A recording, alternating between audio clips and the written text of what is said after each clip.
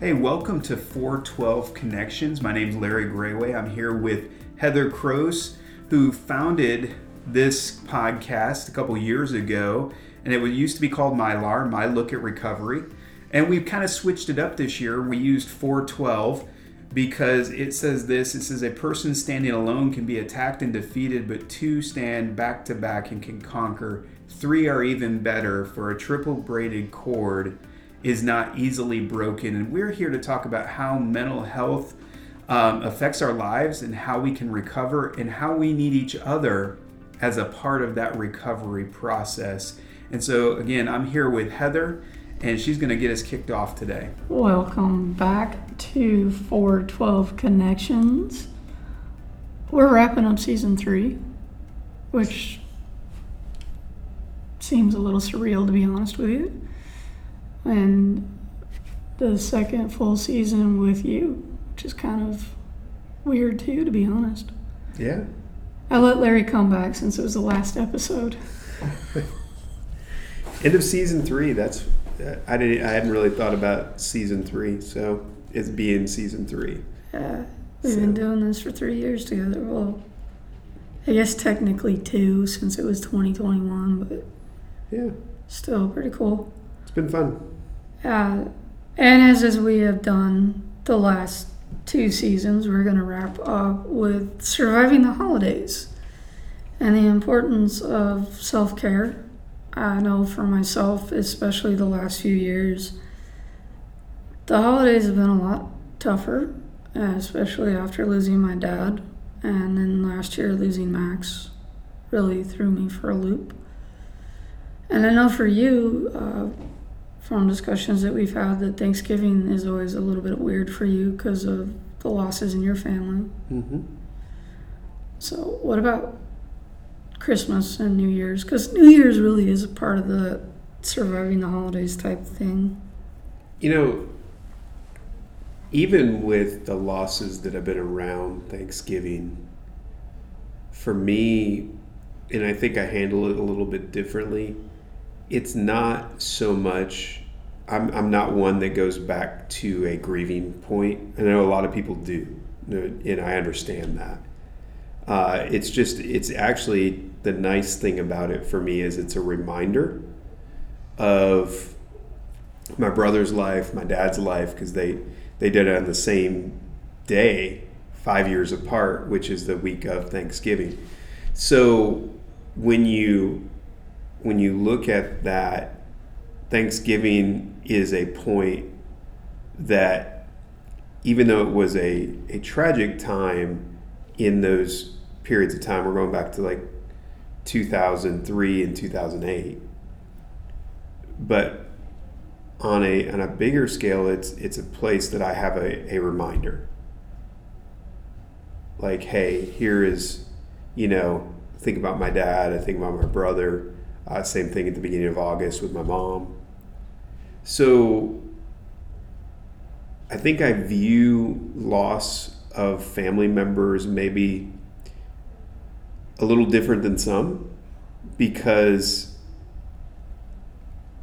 I have my faith in God and trusting that they too had that relationship, that it's a passing through of this life, but it's not the end. And so, as sad as I am to not have them in my life, it's not something that brings me sorrow. So with both of them, it's been a while. Mm-hmm. Has it changed? Like in the beginning, was it more difficult than it is now? I mean, that's an interesting question. Actually, probably of all of them, my brother's was probably the most difficult. Just because of the circumstances around it, and we had lived for years with the expectation that my dad could die anytime. Right. My mom was 83.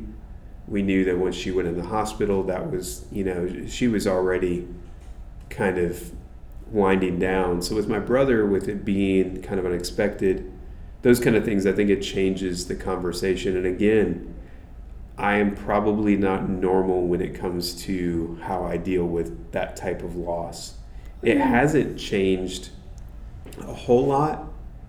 I've never been one that's felt compelled to go back to gravesides or has to pause that day and make a big deal about it. But part of that is the way I was raised.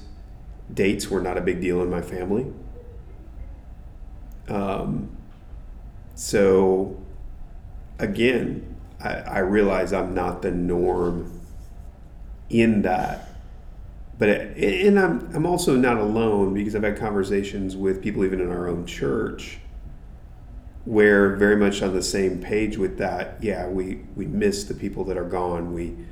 We feel that loss, but it's not something that really changes that moment or that date for us. And so for me, Thanksgiving is a time of, hey, we go hang out with family. We go hang out with Jennifer's brother or our parents, or used to go to my parents. It would be a time of relaxing, celebrating, taking a step back. Christmas is a little more stressful with the church. Everybody's coming to our house, but still a time, even through New Year's, it's kind of a time of stepping back. So that's never, and I know it's been different for you, and even with the surviving the holidays stuff, and I know the anxiety of not having maybe income to be able to supply for my kids or my family what I would like to do for Christmas. I've felt that. But as far as being a stressful, kind of depressing time, that's never been a big issue for me at all. I think well, first of all, you're not normal in anything, so why would you be in your grief? Love you, but let's face it, normal is a very subjective term, and if you were normal, we wouldn't get along. But one of the key differences that you pointed out is that you have a good relationship with your family. Yeah. And so for you, Thanksgiving is a time when your family still all comes together and you guys get to just kind of relax and enjoy one another. And when I was younger, that was the case. Sure. And then as I got older, that became less and less true. And then when I moved back in with my parents in 2012, I made the Thanksgiving feast for the three of us, well, five of us, because the pups got a special treat too, because they're part of the family. And so that first year, because we lost my dad a few weeks before Thanksgiving, and that was, when I lived in Colorado, that was our holiday. Yeah. He would drive from Reno to Grand Junction, which is literally an all-day drive. I think it's like 12 hours. And he would come out the night before just so he could spend Thanksgiving with me and then leave the next morning. So that was like our tradition. And then when I moved back home, it was my parents and I would make a huge spread, even though there was just the three of us eating off of it. And so that first year when we lost him, I invited my siblings. My brother just flat out ignored me because he was going through his own stuff and basically cut us off. And then my sister brought her whole family, and it was like their family celebration was the one that took over. And I had made all this food and nobody ate it. And I even told them, I was like, look, I'm going to make the full feast. And they're like, well, I'm like, okay, fine. So we had 2 turkeys, and I had mutilated a turkey trying to carve it because my dad had always done it. Yeah. And so Thanksgiving has been hard because it brings back those old memories and not having that closeness and that connection anymore. Because I remember as a kid we'd sit around the table and we'd play board games together, even though I was traumatized by Uno. we would come together as a family, and it was like that one time of the year from Thanksgiving through New Year's that I knew my family was going to get together and we were going to get along, and it would feel like the family that I wanted. But as we got older, and the fact that my dad went really quickly and unexpectedly didn't help. It didn't help the fact that I had just gotten out of the hospital. So there was a lot of guilt associated with it. And then Max hit really hard. Especially because there's still a lot of guilt that I didn't recognize the pain that he was in sooner. And then being told that we were going to have months and we didn't even have a week. Sorry. Stupid allergies. And so that was part of the reason I wanted to get your perspective on this, because I know that it's different. And I know there are other people that are out there that, and as you pointed out, even if you have a good relationship with your family, it can still be stressful. Yeah. So,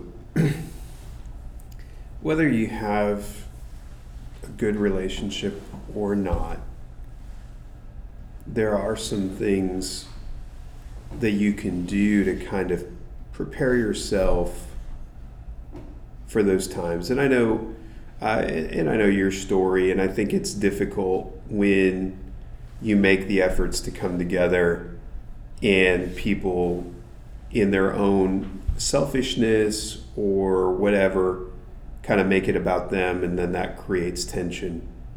And I know that happens in a lot of people's homes. I think for some, and I want to hit on a different side than even where you usually struggle with it, because your struggle is more about the relational side. I think where a lot of people struggle is the financial side. Like with the people that we have dealt with over the years that are either homeless or on the edge of homelessness, aren't able to provide that big meal or have the space or the ability even to travel to where family is. And that creates a loneliness. It creates a sense of shame, like, wow, I'm not good enough to be able to provide. And I think that for many people is as traumatic in a lot of ways as remembering loss, in dealing with that. Even though for you, loss of just relationship, even if it was not, I'm not going to say fault, but even if it was a bigger effort for everybody to kind of get along at the same time, because your family has a certain level of struggle in being in the same room at the same time for more than 20, 30 seconds. But, and I'm not saying that to be mean, it's just, that's some family dynamics. You're not wrong. Some families just really struggle, and we've been pretty fortunate in that.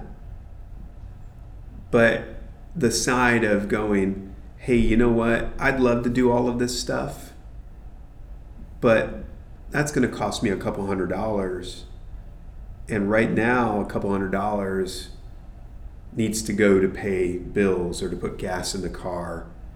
And so, if you remember years ago, well, you weren't part of when we first started with Budgetel. That was one of the things we wanted to do. We wanted to provide a meal for the families that lived in the extended stay hotel, but not us just give them a warm meal and say, hey, have a great day. We smoked chickens, but gave them all of the resources so they could make their own meal.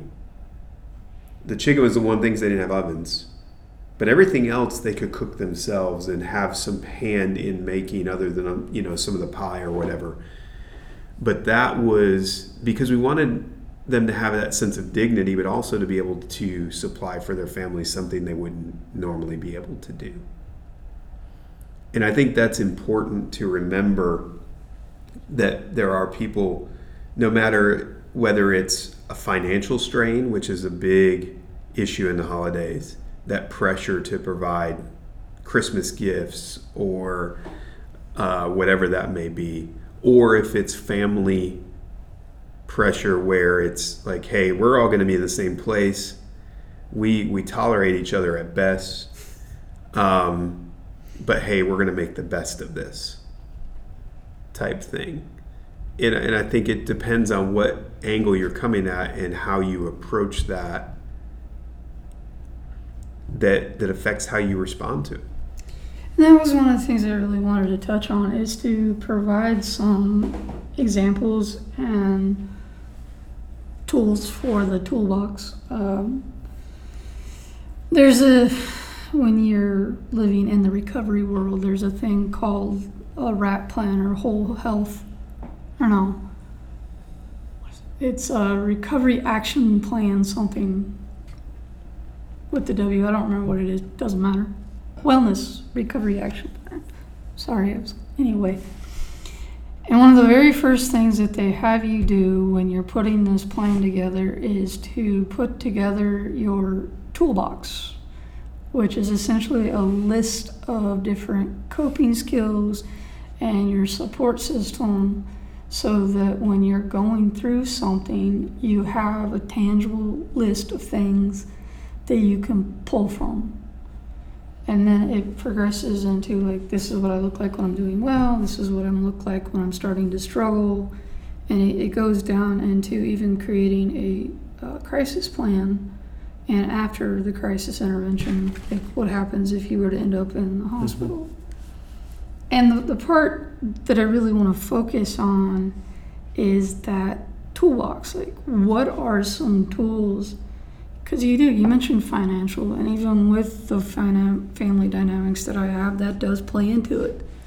And I think a lot of that has to do with our very commercialistic society and very materialistic society.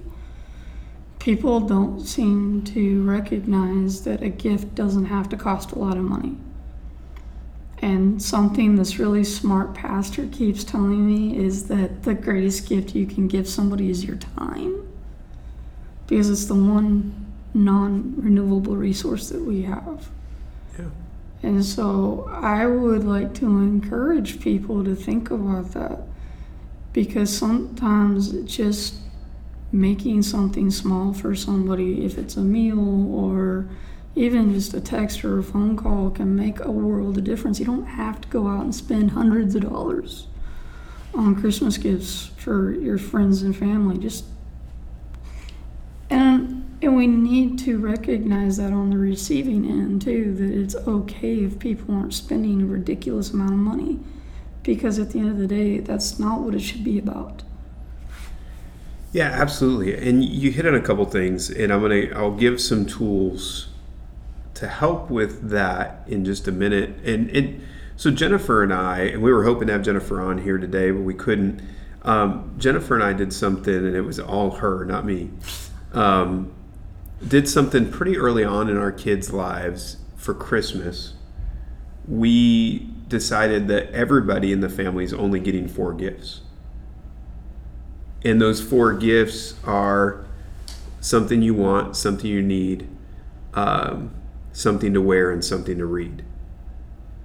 And so we had a budget with that. Now the stocking was a little different thing, and we didn't put a big limit on the stocking. But you can only stuff so much stuff in the stocking. Now sometimes those things can get pretty expensive. But so you're opening more than 4 gifts, but that main gift was something practical, something that would help them learn or grow, or something they would enjoy with the reading, something you wanted and something you needed. My problem was my want and need usually ended up being the same thing. But it takes some of that pressure off of, I've got to get X amount of gifts, I've got to do all these things. So as a parent, that's a really good, it doesn't work in everybody's situation, but for a parent, that's a really good way. But I think the biggest key in all of this, for any of these situations, and it really rolls into life as well, is start now in working on your perspective. where we end up usually getting depressed and down, and that place of woe is me, is when we focus on ourselves. Like, I've lost this. I don't have this. I can't do this. And so every one of those is like getting punched in the gut and nailing your self-esteem. It's nailing how you feel. So and I know it sounds like a mind thing, and it really is learning to go, okay, no, I don't have the ability to do all of these things, but what can I do?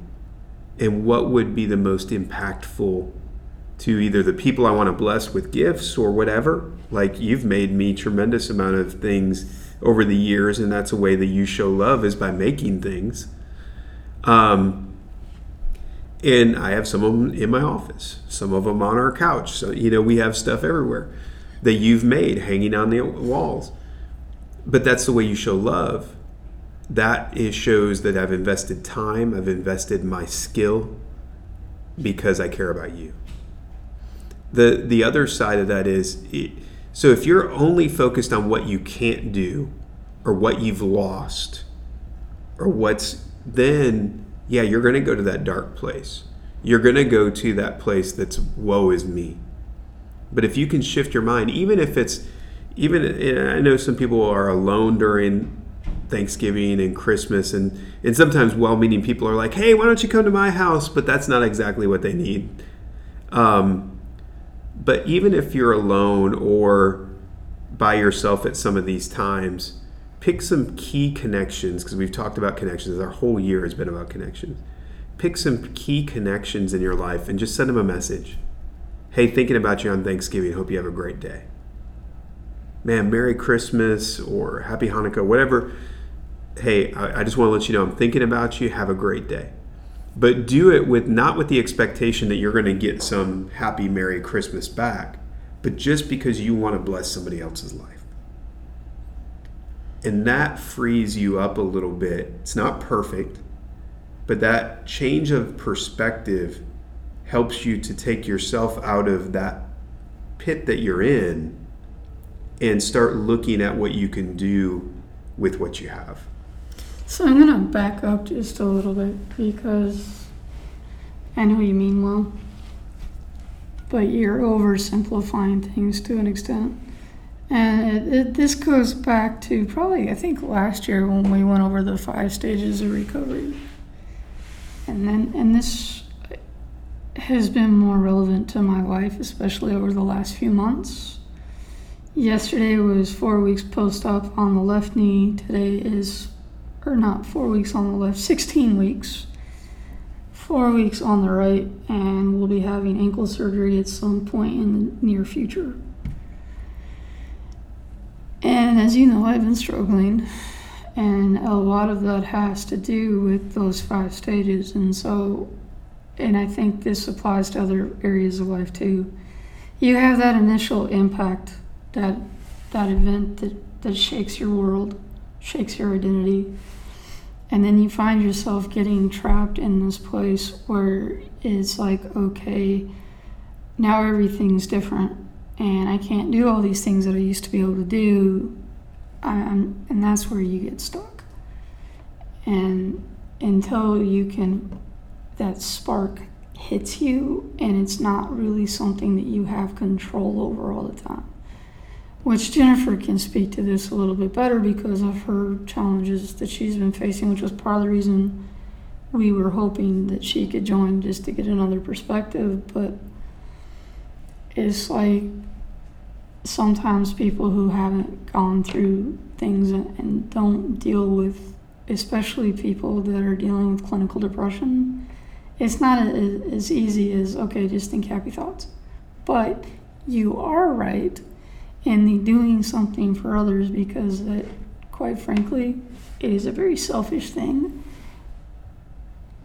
But it's not selfish if you do it with the right mindset. See, but I want to point out something though, and I agree with you. I do make it pretty simple, but it's not just think happy thoughts. I didn't say that at all. That's how you interpret it. That's the way a lot of people interpret it. Perspective isn't about thinking happy thoughts. Perspective is taking something and looking at it from a different angle. That's not thinking happy thoughts.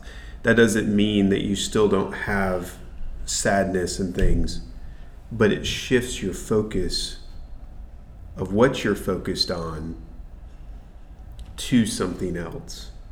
And that's a difference than, and I know it's not easy for people to do. Okay. I just, like I said, I wasn't trying to be argumentative or anything. It's just one of those things that, and I know other people will misinterpret it as well, because I've talked to other people about this. And yes, it is important to try to shift your perspective, but sometimes it's a lot harder said than done. Well, most things are, and most things that are worthwhile are. But the doing things for others actually is one of the coping skills that they will teach you. And some of the other things, because sometimes when you get in that dark place, there are very simple things that can help you that are simple but also very difficult. So it's little things like remembering to take a shower. It's making sure that you're eating and things like that. So sometimes you really have to get back to the bare bones basics and think about what are your basic needs and just work on meeting those. And before you can really focus on anything else, you have to make sure that you're meeting those basic needs. And then once you meet those basic needs, then start working towards more of building the connections and things. And I just want to make sure that people remember that, because it depends on who you ask. Some people say that the holidays increase the suicidality. Other people say that it decreases.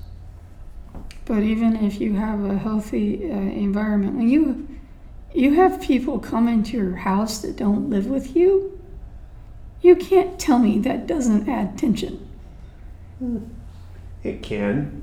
And it doesn't mean that it's a bad thing. That's one of the things that people don't seem to recognize, is that stress and tension are not necessarily bad.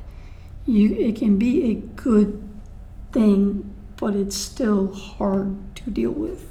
And that was just another thing. So what are some other coping skills that you use when you're, even if it's not during the holidays, just in general? Like, what are some of the things that you do to make sure that you are taking care of yourself?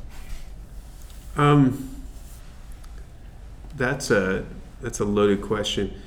For me, it's I'm pretty regimented on how I live my life, especially when it comes to things that I don't want to put a lot of thought into, like food. People laugh, and it's one thing that so Craig Groeschel has his leadership podcast, and I've listened to not all of it, but I've listened to quite a few. I think Craig does a good job with his leadership podcast, whether you like Craig Groeschel or not. One of the things that I learned from Craig Groeschel that I think was really a big deal, and he was talking about leaders,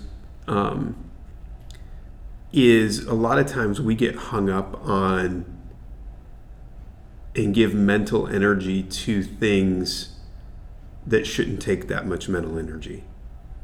And so Craig, for lunch, he has an assistant. He pastors a pretty large church, pretty big organization. They have hundreds of employees. He's more of a CEO in that sense. But every day of the week, he has 2 options for lunch. And he tells his assistant, I want one of those 2 things. You pick it. I don't want to have to think about it. I just want to eat at this time. Make sure that's available. He has the ability to do that. So what I've what I've done in my life, not necessarily that I don't have somebody that's going to fix me food at a specific time, but I've regimented out when I'm going to eat, for the most part, what I'm going to eat, so I don't have to think about it. It's a pretty natural, pretty automatic thing. People are like, well, I don't want to eat, okay, whatever, that's fine. It comes down to, for the most part throughout the day, I eat pretty much the same thing until dinner. Then it changes. But then the other side of that is that I build a schedule into my daily life as well, and sometimes that changes. So it's a really hard thing for me to answer well. And I know I'm skirting around this because I don't want to make this about me, because there are a lot of things that I do on a regular basis. One is my time with God in prayer. I try to put everything in my day into that perspective, that this day is a gift, that I have the opportunity today to do the things that are before me. That it's not just, I've got to do this today and I've got to do this. I have an opportunity to do stuff.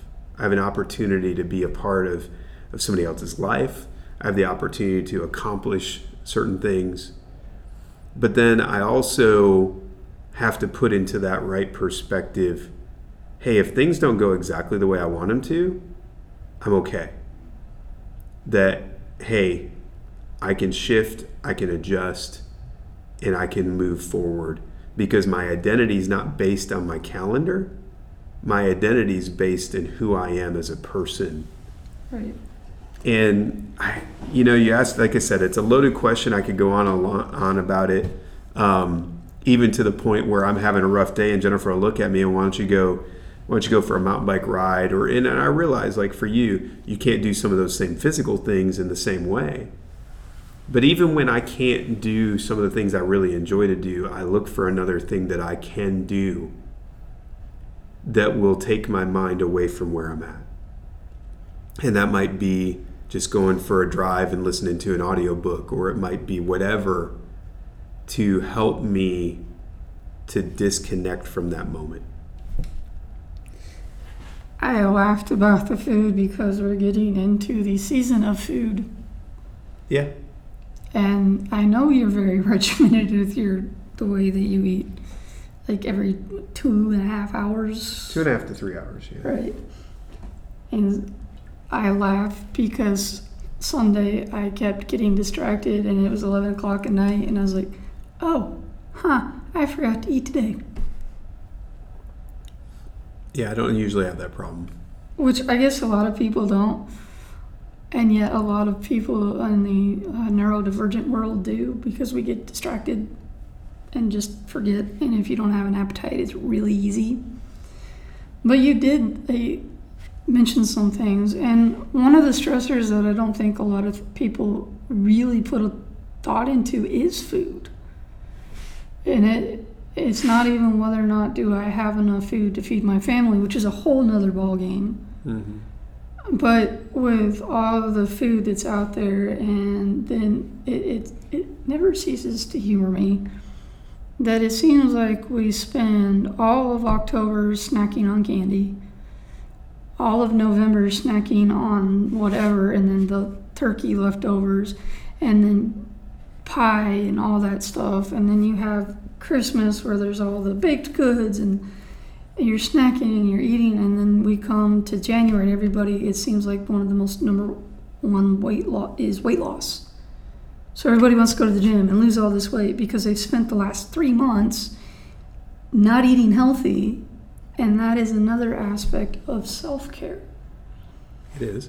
Now, look, I'll address something because we just came off a cruise vacation, and what do people? I think the majority of people cruise because they can just pretty much eat. I didn't gain weight, right? But so normally on a normal weekly basis, I don't eat a lot of desserts or anything like that. I keep processed sugars and stuff out of my diet. I eat small amounts multiple times a day. I enjoy food. I love a lot of flavor. I love cooking.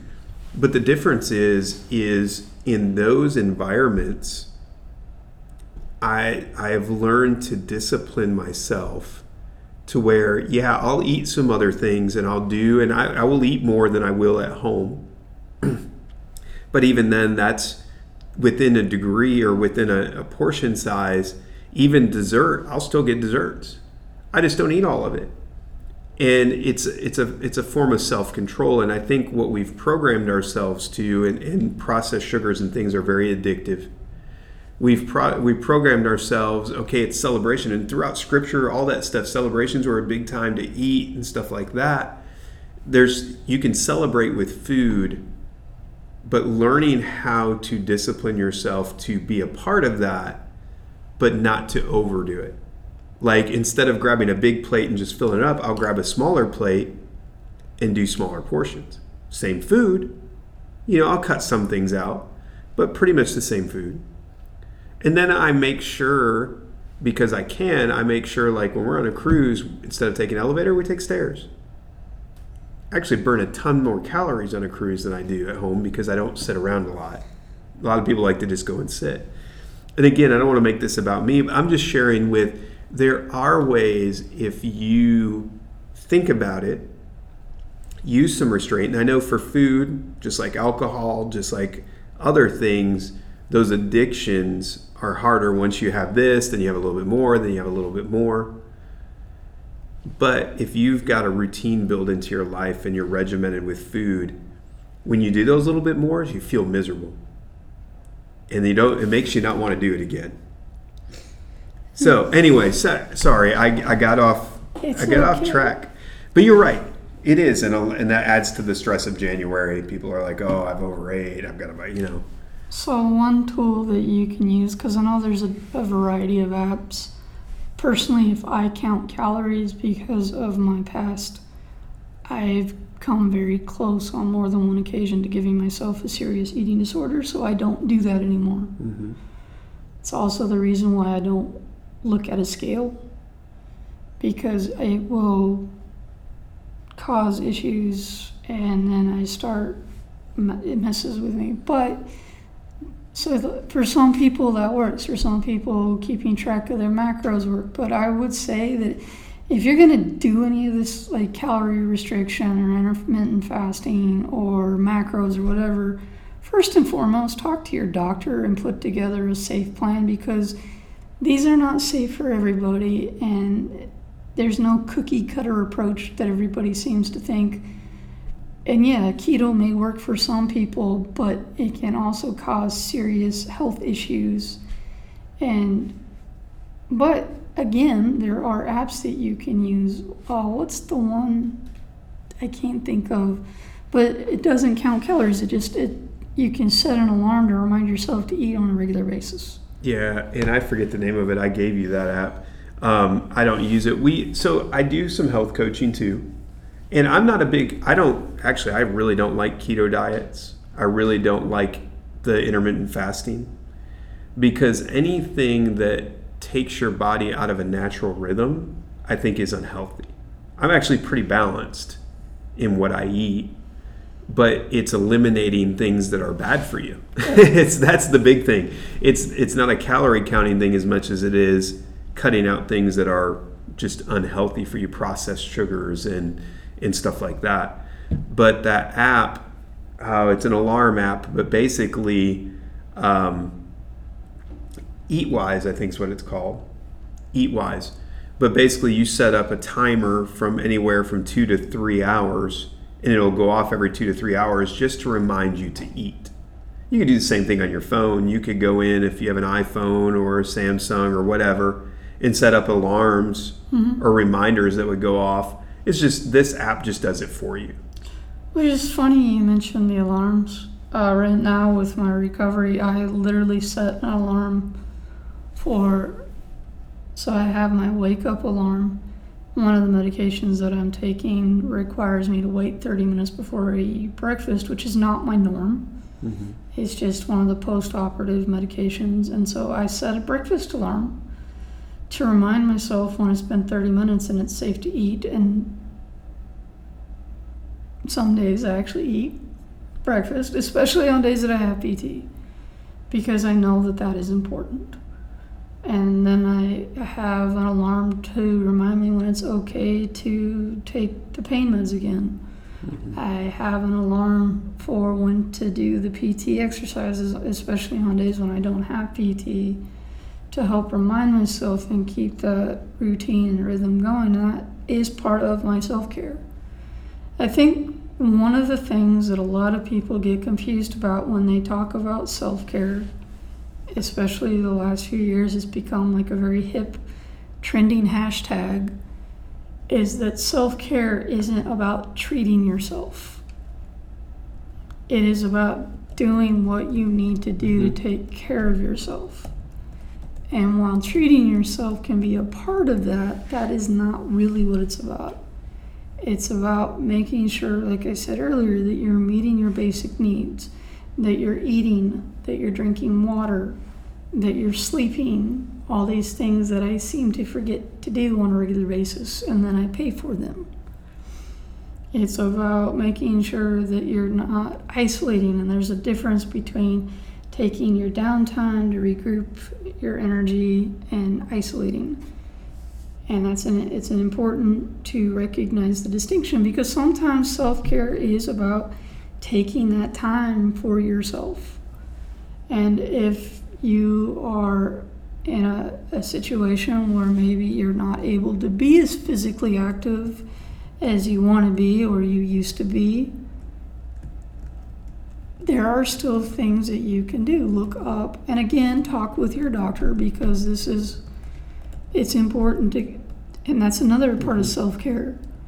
Making sure that you are talking with your doctor, make sure you're talking with your therapist, and have a good relationship with those. And if you don't feel like you can talk to your doctor, if you don't feel like you have a good relationship with your doctor, go find a new one.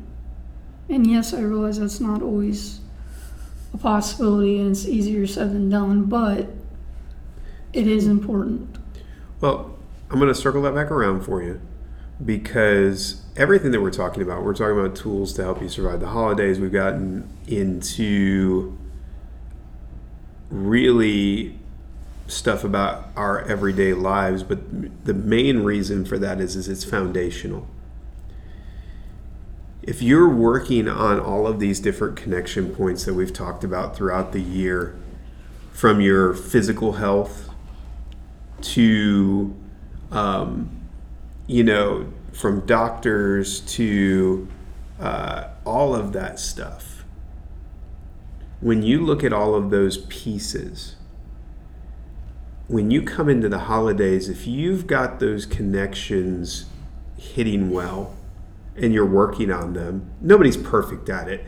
And I think that's one thing to remember, and I know that's a difficult thing for people that are neurodivergent on the spectrum, because sometimes that regimen becomes that so ingrained that any deviation causes issues.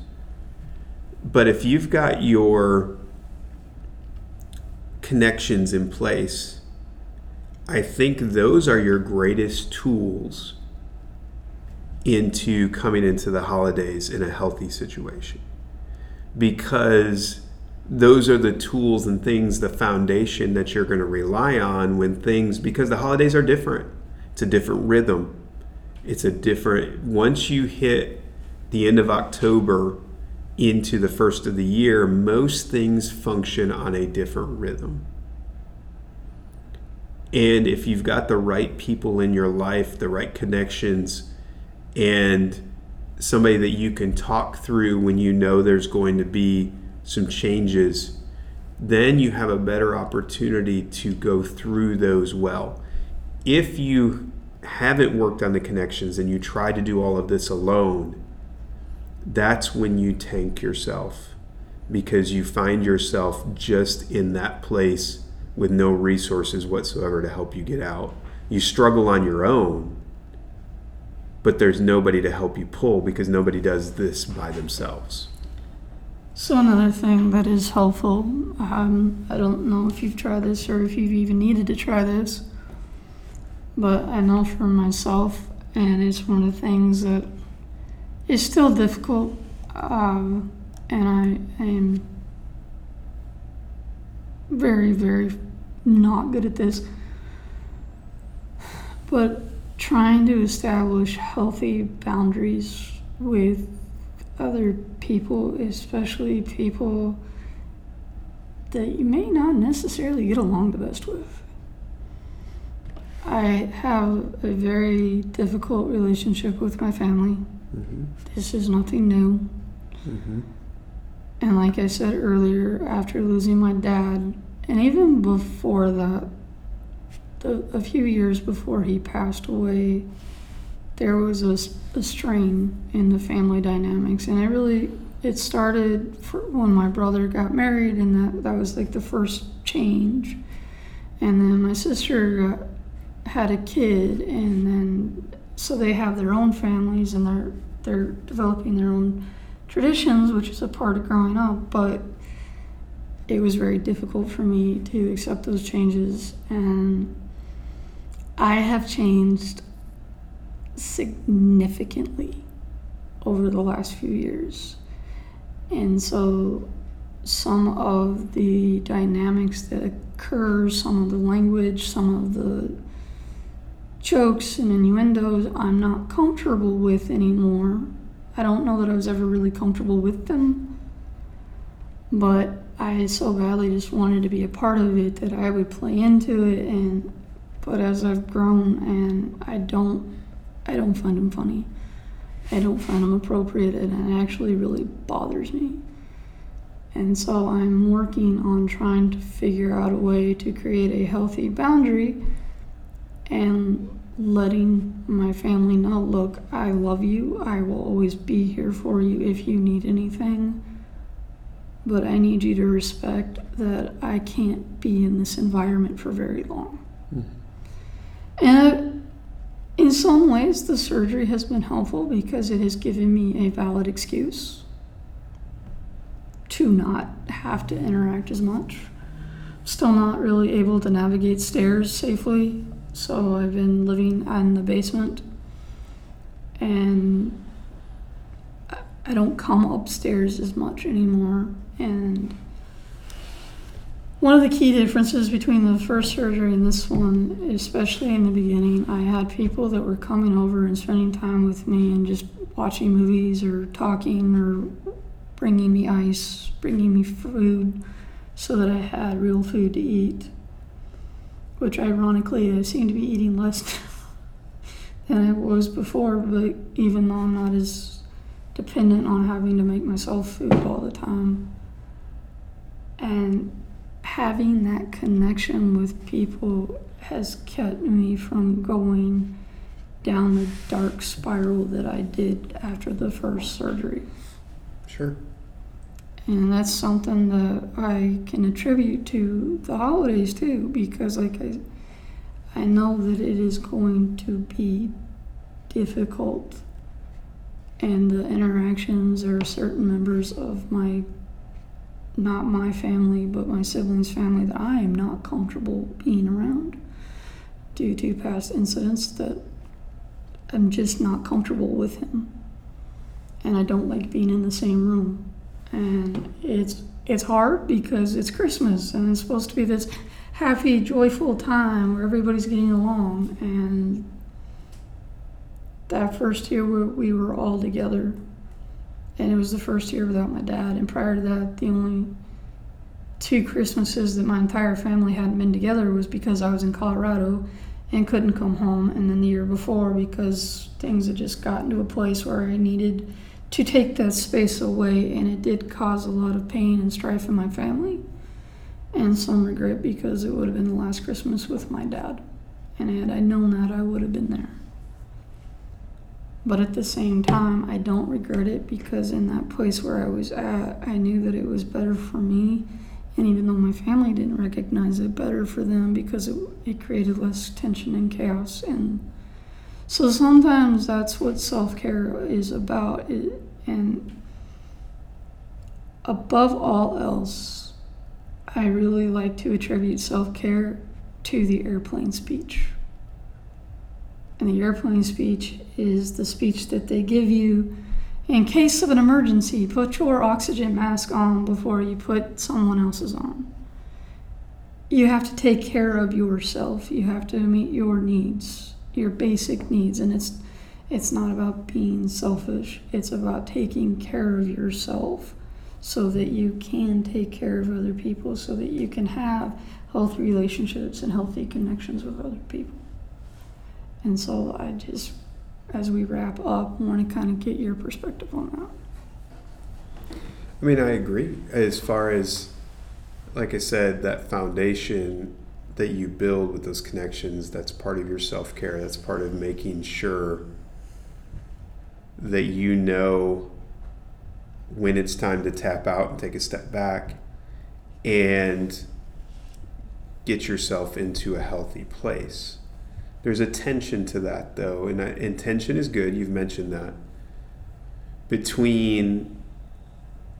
There will always be a tension between pulling back in for the right reasons and isolation. And let's face it, we can make a million justifications for any step we take. And they'll all make sense in the moment. They won't all be healthy, but they'll all make sense in the moment. That's what justification is. But that's why those connections are important. That's why it's important to have people in your life that when you need to step back, you say, you call or message and say, hey, I just want to let you know I needed to take a step back today, and I wanted you to know about it. Here's why. And they don't even have to be a part of the situation, like with your family.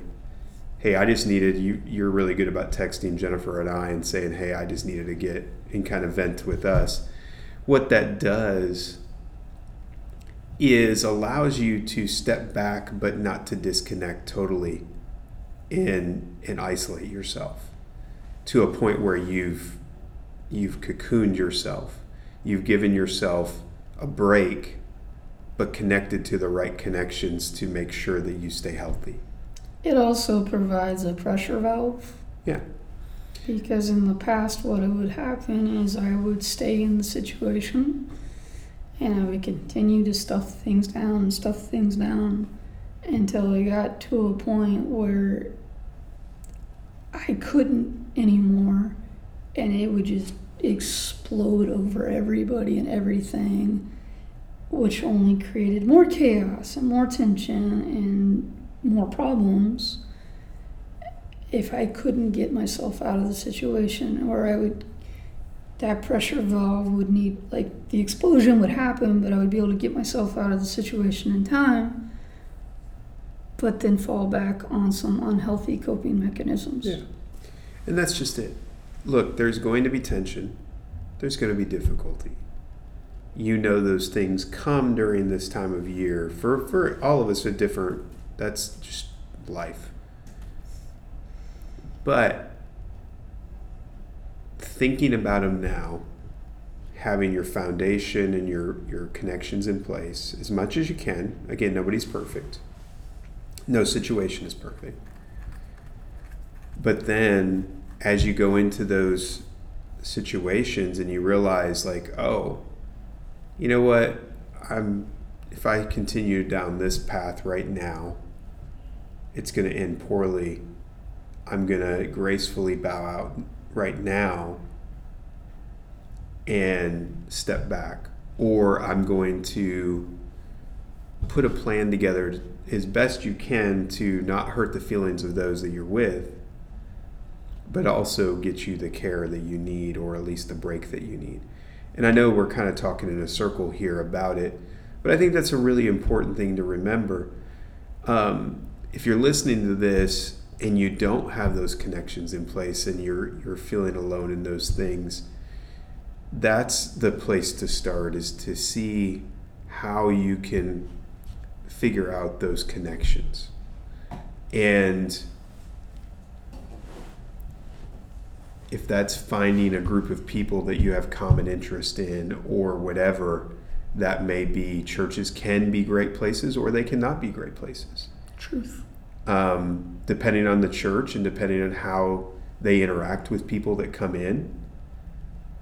But once you find that place, that's a good place to start, is finding some common things that you can connect to people.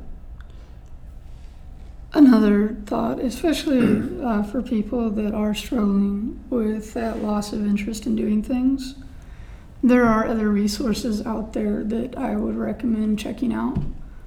If you are in Georgia, in the state of Georgia, they have the Warm Line, which is a 24/7, and it's not a crisis line, and unfortunately it is not. There's not always somebody on the other line, and unless things have changed, it used to be you could leave a message and typically they would call you back in an hour. But the whole idea behind that was if you just needed somebody to talk to, but you didn't have the connections to be able to. There's also the 988 number, which is the crisis line.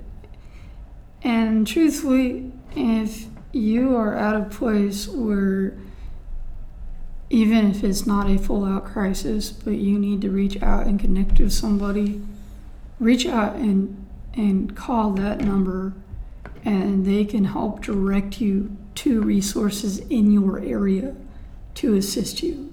Yep. And if you are at a place, because again, if you, and I know for myself that while this time of year used to be my favorite time of year,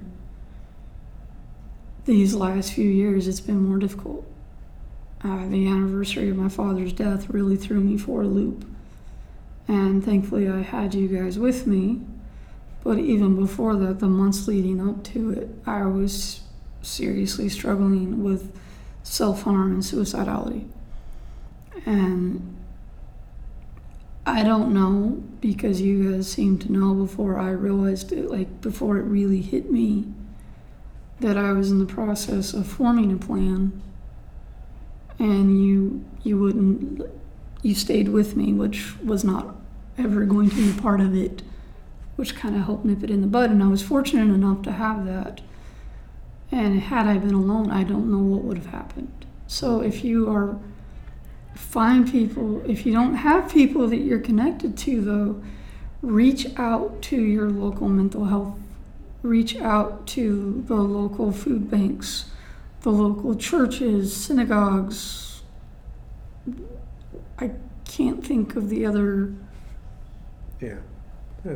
organizations that you would reach out to, but your local mental health resources.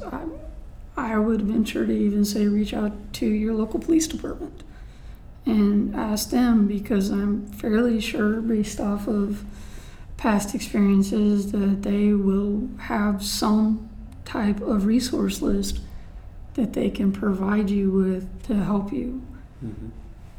So I just really want to make sure that people recognize the importance of taking care of yourself, connecting with others, and recognizing that while this may be a great time for you, it's a difficult time for a lot of people. So just be kind, which quite frankly is year-round, but especially this time of year when it seems like you would think more people would be kind, but there's this weird tension that happens, and especially with kids' gifts and the Black Friday shopping and all that stuff. There's all this, just be kind to one another.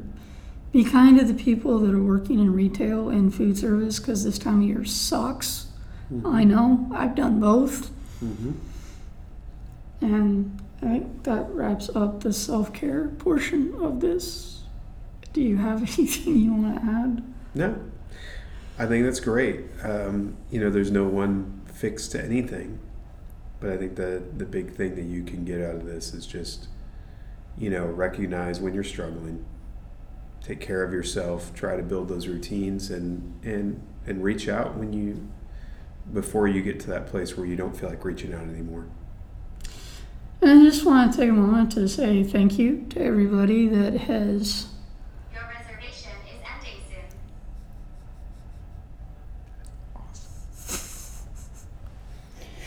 We'll be cutting that out. But I just want to thank everybody that has been a part of this podcast, whether from the beginning or even if this is your first episode. This has been definitely a learning curve and quite an adventure.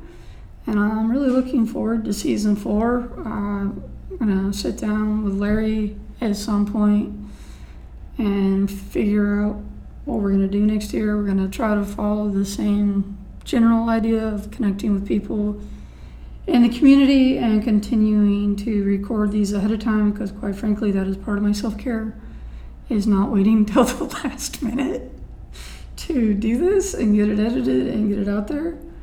As always, if you have any comments, questions, other words, because those are hard and I can't think of them, please feel free to leave a comment, shoot an email. The email address is in the description of the episode.